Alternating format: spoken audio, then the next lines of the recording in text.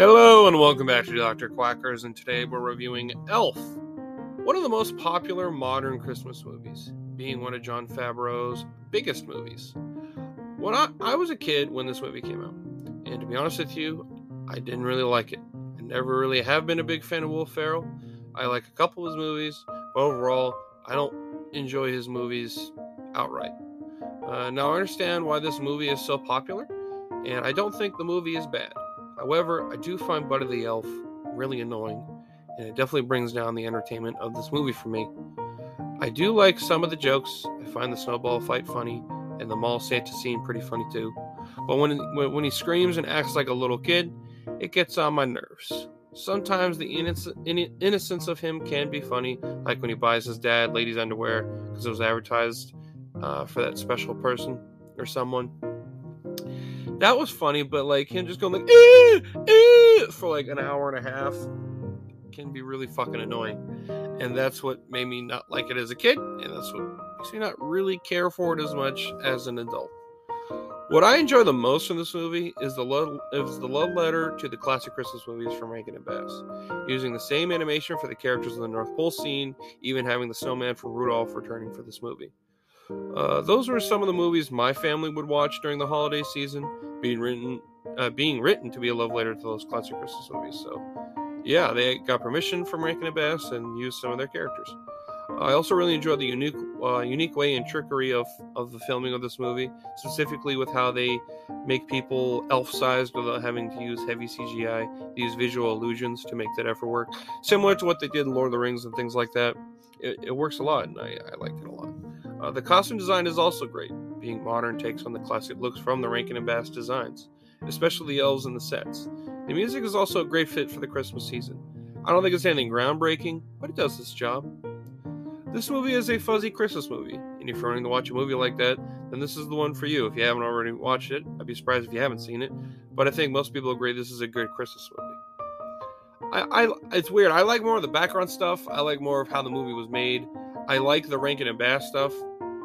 But when it comes to just like, Will Ferrell in this movie, I'm like, oh, okay. Some parts are funny, don't get me wrong.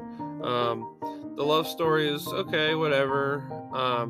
James Caan as his dad is pretty funny, and knowing that James Caan was actually annoyed by Will Ferrell, so the scenes where he gets annoyed being genuine is really funny to me, and that's probably where I laugh the most, is James Caan's reaction to Will Ferrell.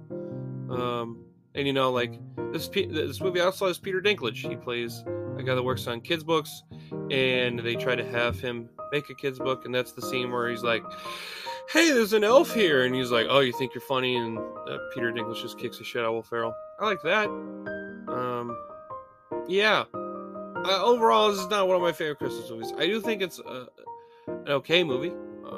I think it has its moments for sure, but I look at more of the way it's shot, the love letter parts, the way it's written. I do think it's well written, at least for a Christmas movie. So yeah, overall I give Elf a 6 out of 10. I do think it's slightly above average. I think the sets, the costumes, the way it's written, and even the direction of the movie is really good. What brings it down for me is Will Ferrell. I like James Caan and everyone else, and yeah, I mean, the whole twist on the elf thing that, like Santa, there's an adopted baby that climbed into Santa's, his bag, and they were like, fuck it, he'll be adopted because he's an orphan anyway, so, yeah. So, I mean, it's cute, it has its moments, so, yeah, 6 out of 10. Well, I hope you enjoyed this review. If you did, I reviewed a bunch of other shit, so if you go check that out, that's highly appreciated. Also, drop a follow whenever I be streaming through. That way you get a notification when I post a new review. Also, I stream on Twitch, dr_quacker66. So if you want to get to know me more, talk to me, well, really whatever, or you want to tell me I'm wrong about an opinion, that's fine. You can do that there. So, thank you, and I hope you have a fantastic day, my friend.